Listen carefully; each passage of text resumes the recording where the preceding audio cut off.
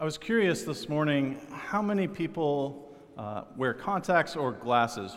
Who has a little bit of need for their help with their sight? That looks like almost consensus here. My wife fortunately has good vision, and we're hoping that maybe Gwen might have that as well. But I think that most of our experiences would be that our sight kind of gradually went away, that it's not as common for someone to suddenly lose their vision. It's a gradual thing, and so then you don't quite notice it's going, and you're looking for indicators, and you can't see, you don't even know what you can't see. And so when I was, 7 or 8, most of my friends were getting glasses, and so when I told my parents, I think I can't quite read the board from where I'm sitting very well. And they're like, oh, you know what? He just wants to do what his friends are doing. He just wants to go get glasses because that's what everybody else is doing. So they needed an indicator to see that I couldn't see. But I still was struggling. Is it just normal to not be able to see the board from there? Is my vision actually bad? And so it wasn't until baseball season came back around.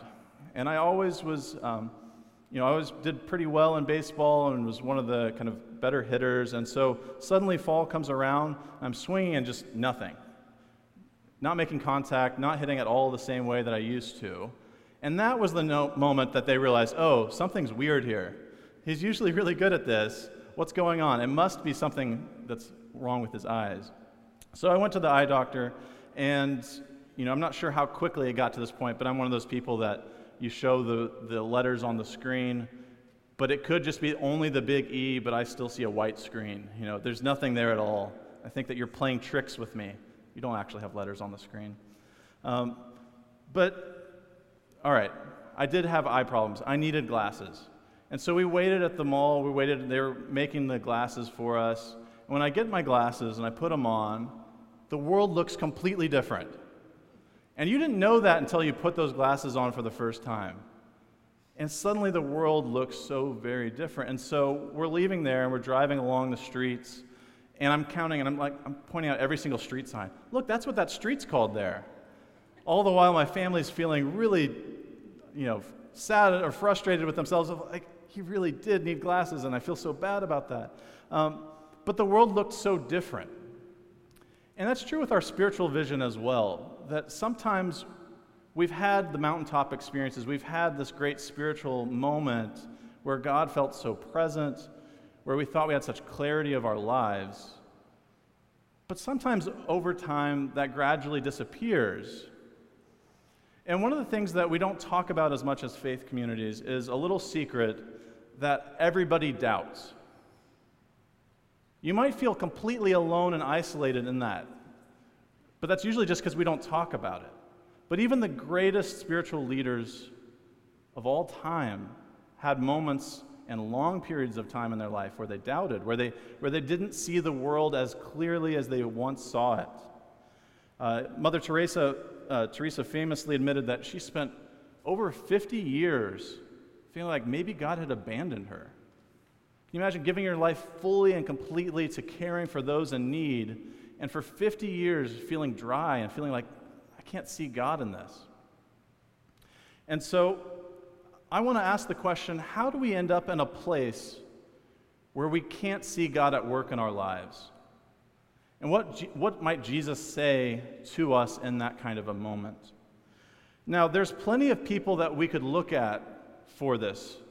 There's plenty of people in the Bible who had their kind of great moments of faith, but also had their moments of doubt. But today, I wanted to bring up the life of John the Baptist and a moment in which he faced extreme difficulty. So I'm going to read from Matthew chapter 11, verses 2 through 6. Matthew 11 says, "When John heard in prison what the Messiah was doing, he sent word by his disciples and said to him, 'Are you the one who is to come, or are we to wait for another?' Jesus answered them, 'Go and tell what you hear and see. The blind receive their sight, the lame walk, the lepers are cleansed, the deaf hear, the dead are raised, and the poor have good news brought to them. And blessed is anyone who takes no offense at me.'" I want to make sure we understand who John is before we get into this dilemma that he's facing. He's called John the Baptist, and no, he's not that kind of Baptist. He's not a Baptist denominational person. He's someone who started a religious movement. He started a new awakening of going out from the cities, going out into the wilderness, and repenting of all sorts of things that had gone wrong in your life, things that you had failed at. And people were repenting and being called to a new way of life. And so he would baptize them, he'd dunk them in the water, and it would symbolize this kind of cleansing, and it would symbolize the new life that they were moving to. But he wasn't just baptizing people. In the New Testament, it talks about him seeing his mission as preparing the way of the Lord. He was preparing the way for the coming Messiah. And Messiah is just a fancy ancient Jewish way of talking about the king. It's the anointed one. And Israel had been autonomous for a little while, but for about 500 years, they've been living under the oppression and rule of other kings and other nations and empires. So they are hoping and longing for a moment in which God might bring a new king to give them freedom, to give them peace, to give them justice, so they can just live in right relationship with God and with their neighbor. So that's what they're longing for, and that's what John has given his whole life to. He's waiting for this coming Messiah. And he sees that in the work of Jesus. And so earlier in Matthew, just to give us some context, John sees Jesus and says, I can't even carry his shoes. I shouldn't even carry his shoes. And Jesus wants to get baptized by John, and John's like, wait, I should be baptized by you. What's going on here? And so John was fully bought into Jesus and his ministry. And I love, as an aside, the Gospel of Luke pushes this to an extreme, and it tells a story of John and Jesus both being in the womb of their mothers, and their mothers get together, and while in the womb, John is even leaping for joy at being around Jesus. That's the kind of relationship that the Gospels often portray for John and Jesus. And yet, we find John in a very different state of mind here in chapter 11. He's in prison, and he's in prison because he was saying some things about his ruler that the ruler didn't care for. Particularly, he was condemning his marriage. He had married his brother's wife. And so he condemned that, and that got him put into prison. So he's cut off from his religious movement. He's cut off from the fruits of his ministry. And it's in that situation that he hears reports about what Jesus is up to. And he had been excited, and he'd been pointing to Jesus, and now he finds himself questioning. He asks Jesus, "Are you the one who is to come, or are we to await another?" Now, I want to point out a temptation in the text. I realize that with this being this Sunday, and you're kind of getting to meet me, that you might want to think about this question as, are you the pastor who is to come, or should we wait for another? But that question in the text is so much bigger than me or any of us in this room. I mean, John is questioning whether his ministry was for nothing. He's questioning whether God's at work in the world in the way that he thought that God was.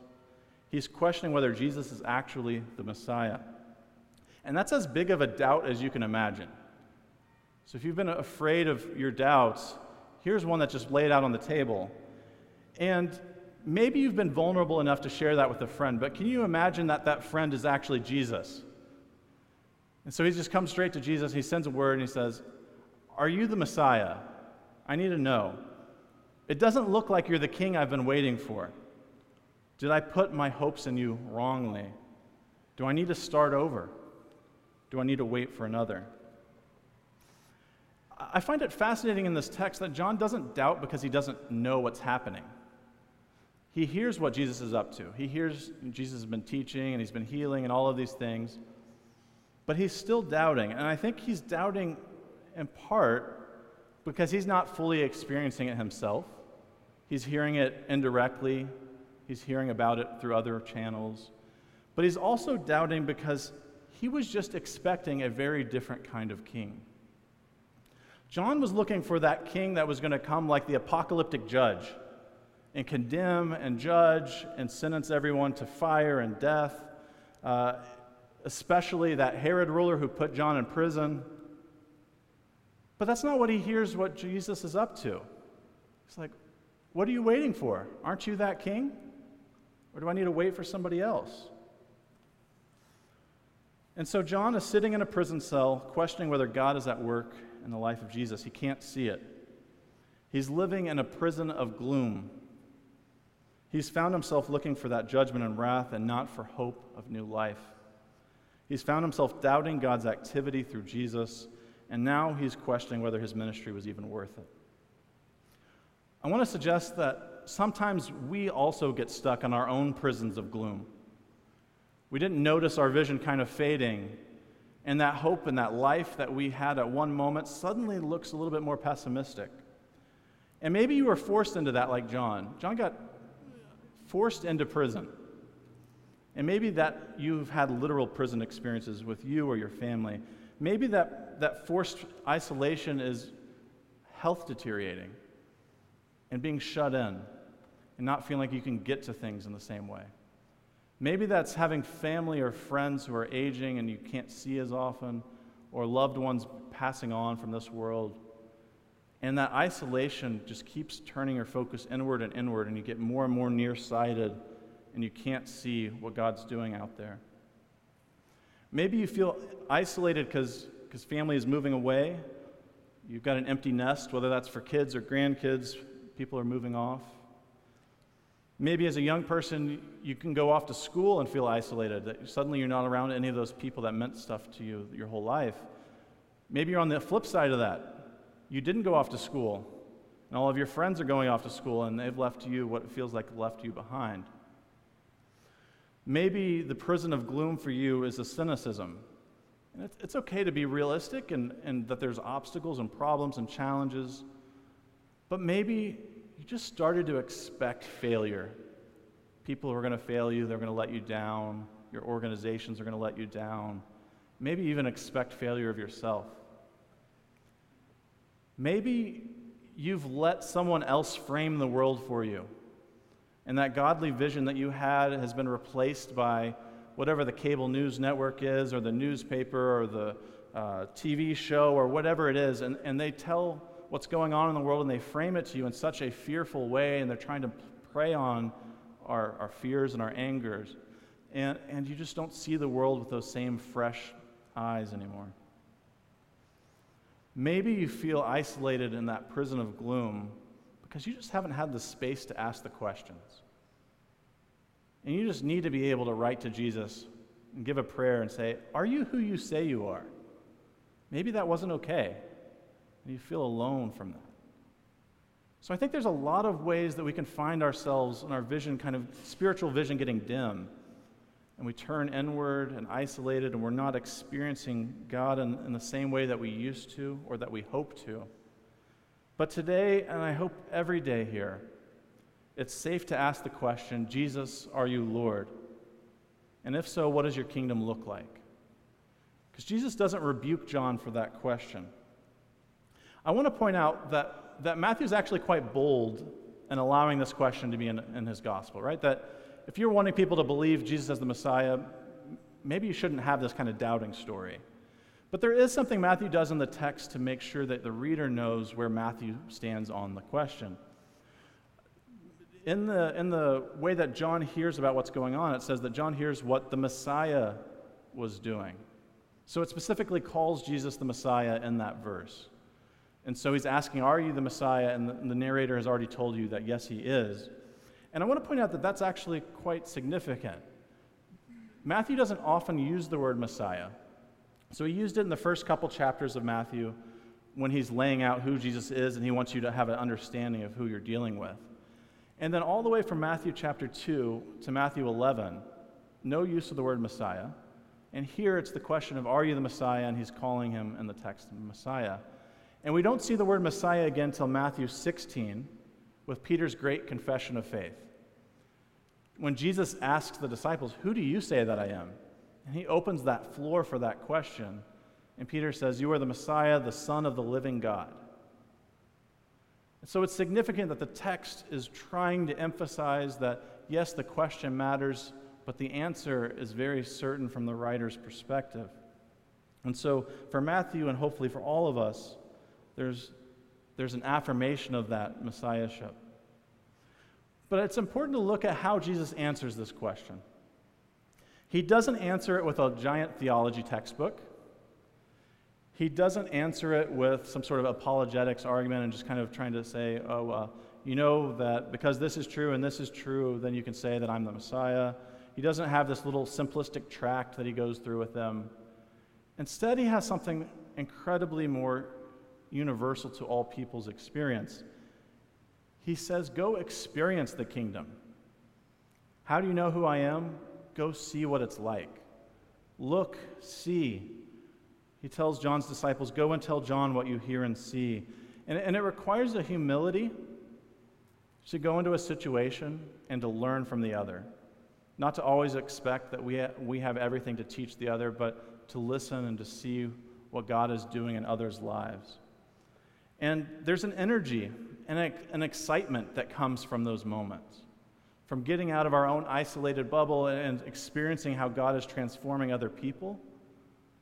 You see lives changed and you see exciting things happening, and then suddenly you notice that you start to get excited, and there's an energy level change that happens. And so I really want to stress that it's important that we see service in our ministries and our community as not just like add-ons of like, oh, it's nice when you have time, this is a good thing to go do. But this is like central to what the gospel is. And this is how Jesus says you can know who he is. Go see lives transformed, and that's what the gospel is. So what does Jesus say his kingdom is like? The blind receive their sight, the lame walk, the lepers are cleansed, the deaf hear, the dead are raised, and the poor have good news brought to them. There's a problem if that list sounds boring. The blind receive their sight, the lame walk, the lepers are cleansed, the deaf hear, the dead are raised, and the poor have good news brought to them. These things matter to God, the physical needs and the spiritual needs. God has a concern and a care for our whole lives and our whole being, and is wanting to transform our world. Jesus' kingdom is about serving those in need and transforming lives. I wanted to note that language at the end of that list, preaching good news to the poor. And just I want to remind you what that first century mindset would have been.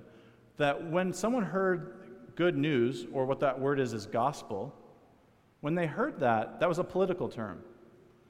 And what it was a king would conquer an enemy and would come and celebrate it and say, good news, peace now reigns. And that peace reigns through violence and conquering and conquest. But Jesus' gospel and good news to the poor is completely different. Jesus brings about good news through healing and new life.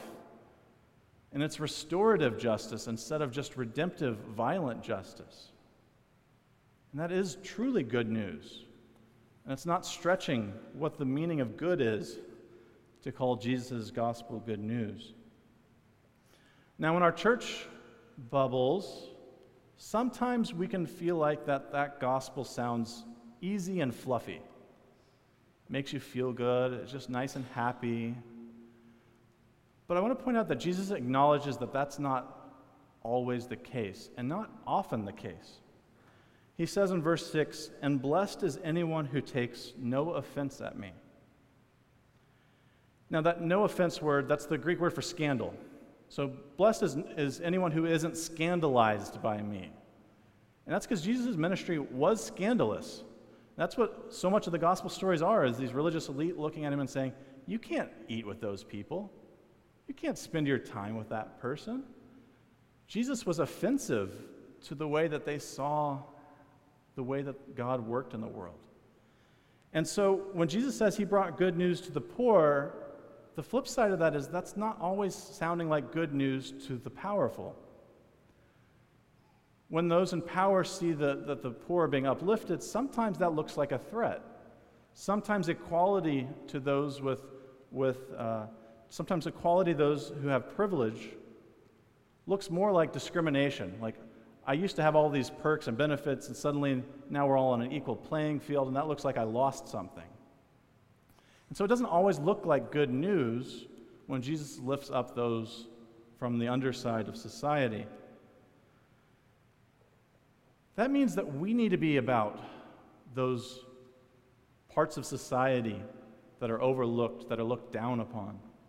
That means we are called to live life together and to serve those who society might call misfits or abominations or illegals or trash or whatever derogatory and ungodly term people place on others in this world.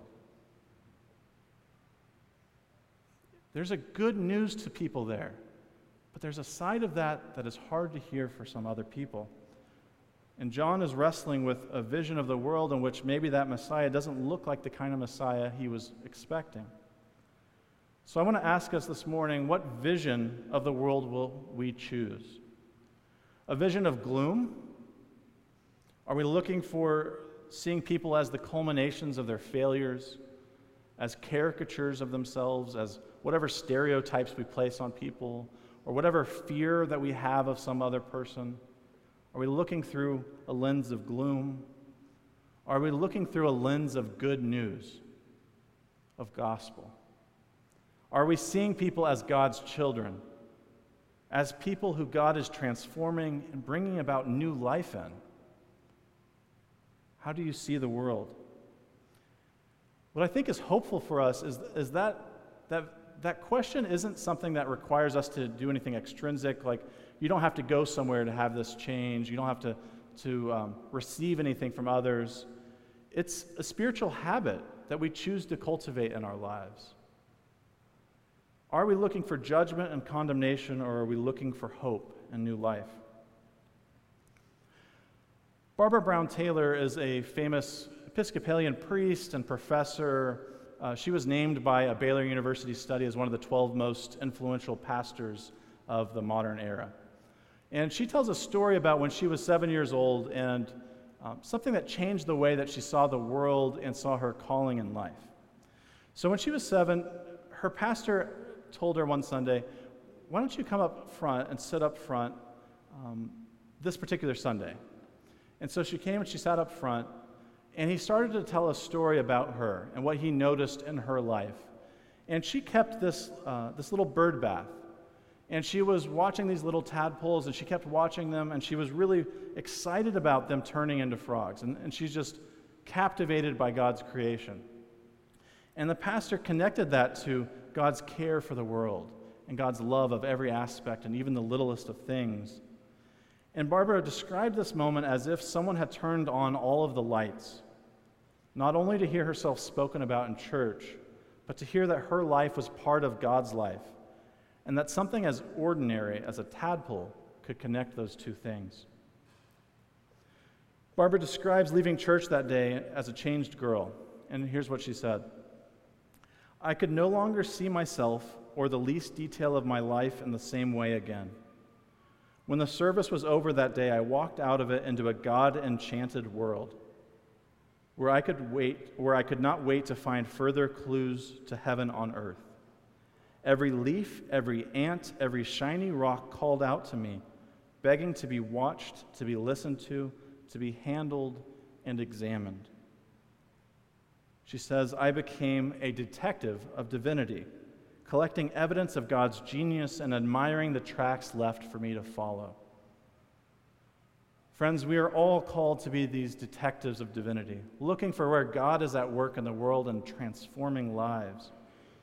And we can see that in our daily lives, glimmers of the gospel at work in the world. Barbara later found out that gospel is sometimes scandalous. That pastor that meant so much to her eventually met the effects of the civil rights movement.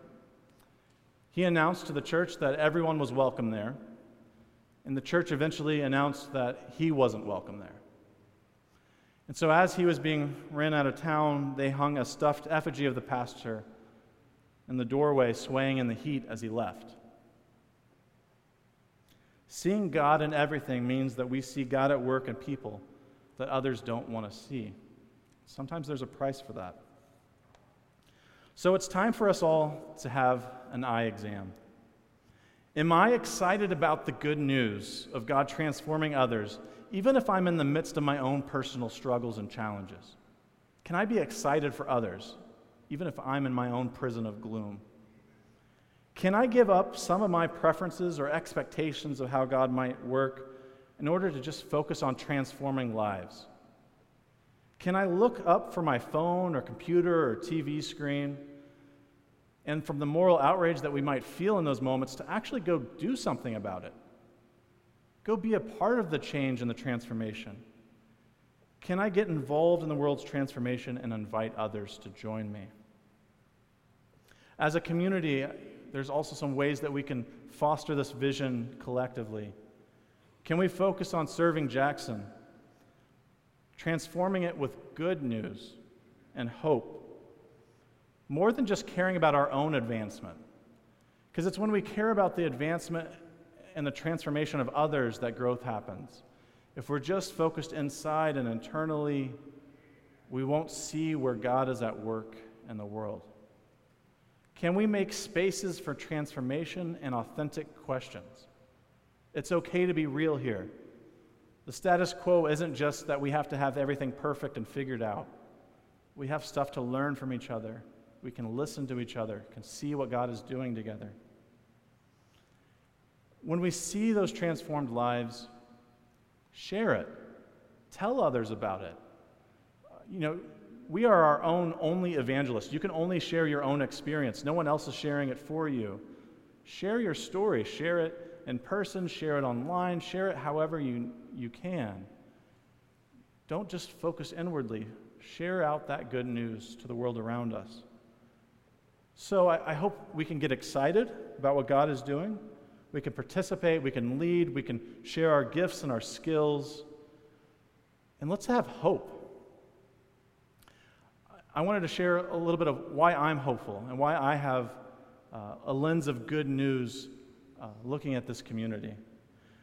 I want to pause to mention how incredibly well your search community represented you and was wonderful to my family and I in our experiences over the last few months, caring for things that are kind of logistical things on the back end of things to playing with our daughter and loving on her. They were signs of the kind of warmth and love that this community has. And I hope we continue to foster and cultivate that love where it's not just felt inside these walls, but felt throughout Jackson. And I see this community as hungry and excited for what God is about to do here. And there's a reason to be excited because God is bigger than us and has better plans and better visions for us. And there's something to be hopeful for. And I feel that excitement brimming up. And I just want to call us and suggest that we just join in God's transformative work, because God is transforming the world with or without us. And let's just join in that and celebrate it and be excited about what God is doing here. And so, in closing, I want to remind us that let's look beyond the walls of gloom that imprison us. Let's see the world through the lens of good news and the gospel. Let's experience that life. Let's go see it. Let's go hear it. Let's go celebrate it. And let us not be ashamed or scandalized by what we find God at work doing. Instead, let's receive that blessing that Jesus gave to those who didn't take offense. So, friends, God is a God of hope. And I am hopeful, and I hope you are too. Amen.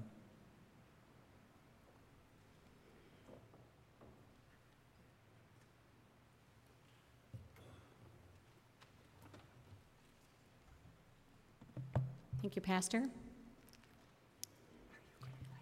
Our last hymn is number 677, Let There Be Peace on Earth.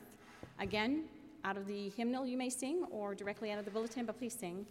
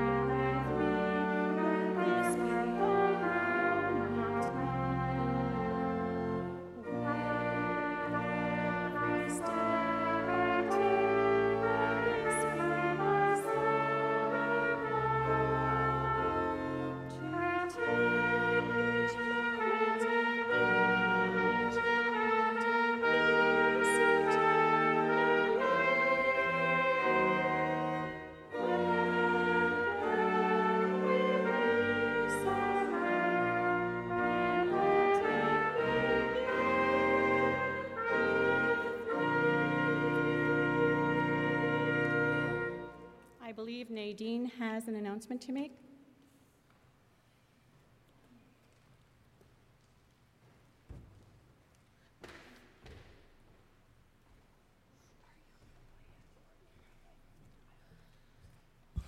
Good morning.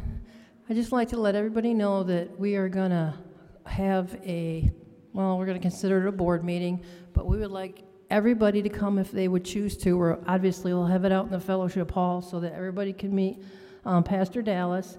He can tell us a little bit about himself, and then we can tell him a little bit about ourselves, and we can get to know him and he can get to know us. Everybody is welcome. We want everybody to come if they have any questions. Also, I'm going to make the formal announcement as moderator according to our bylaws so everybody knows that we are going to have the vote next Sunday to decide whether or not Pastor Dallas is going to be our minister.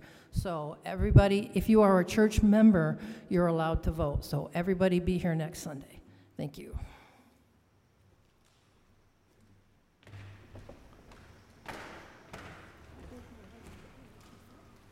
Friends, may God give us new sight, new vision, new hearing, new listening, today and every day. Amen.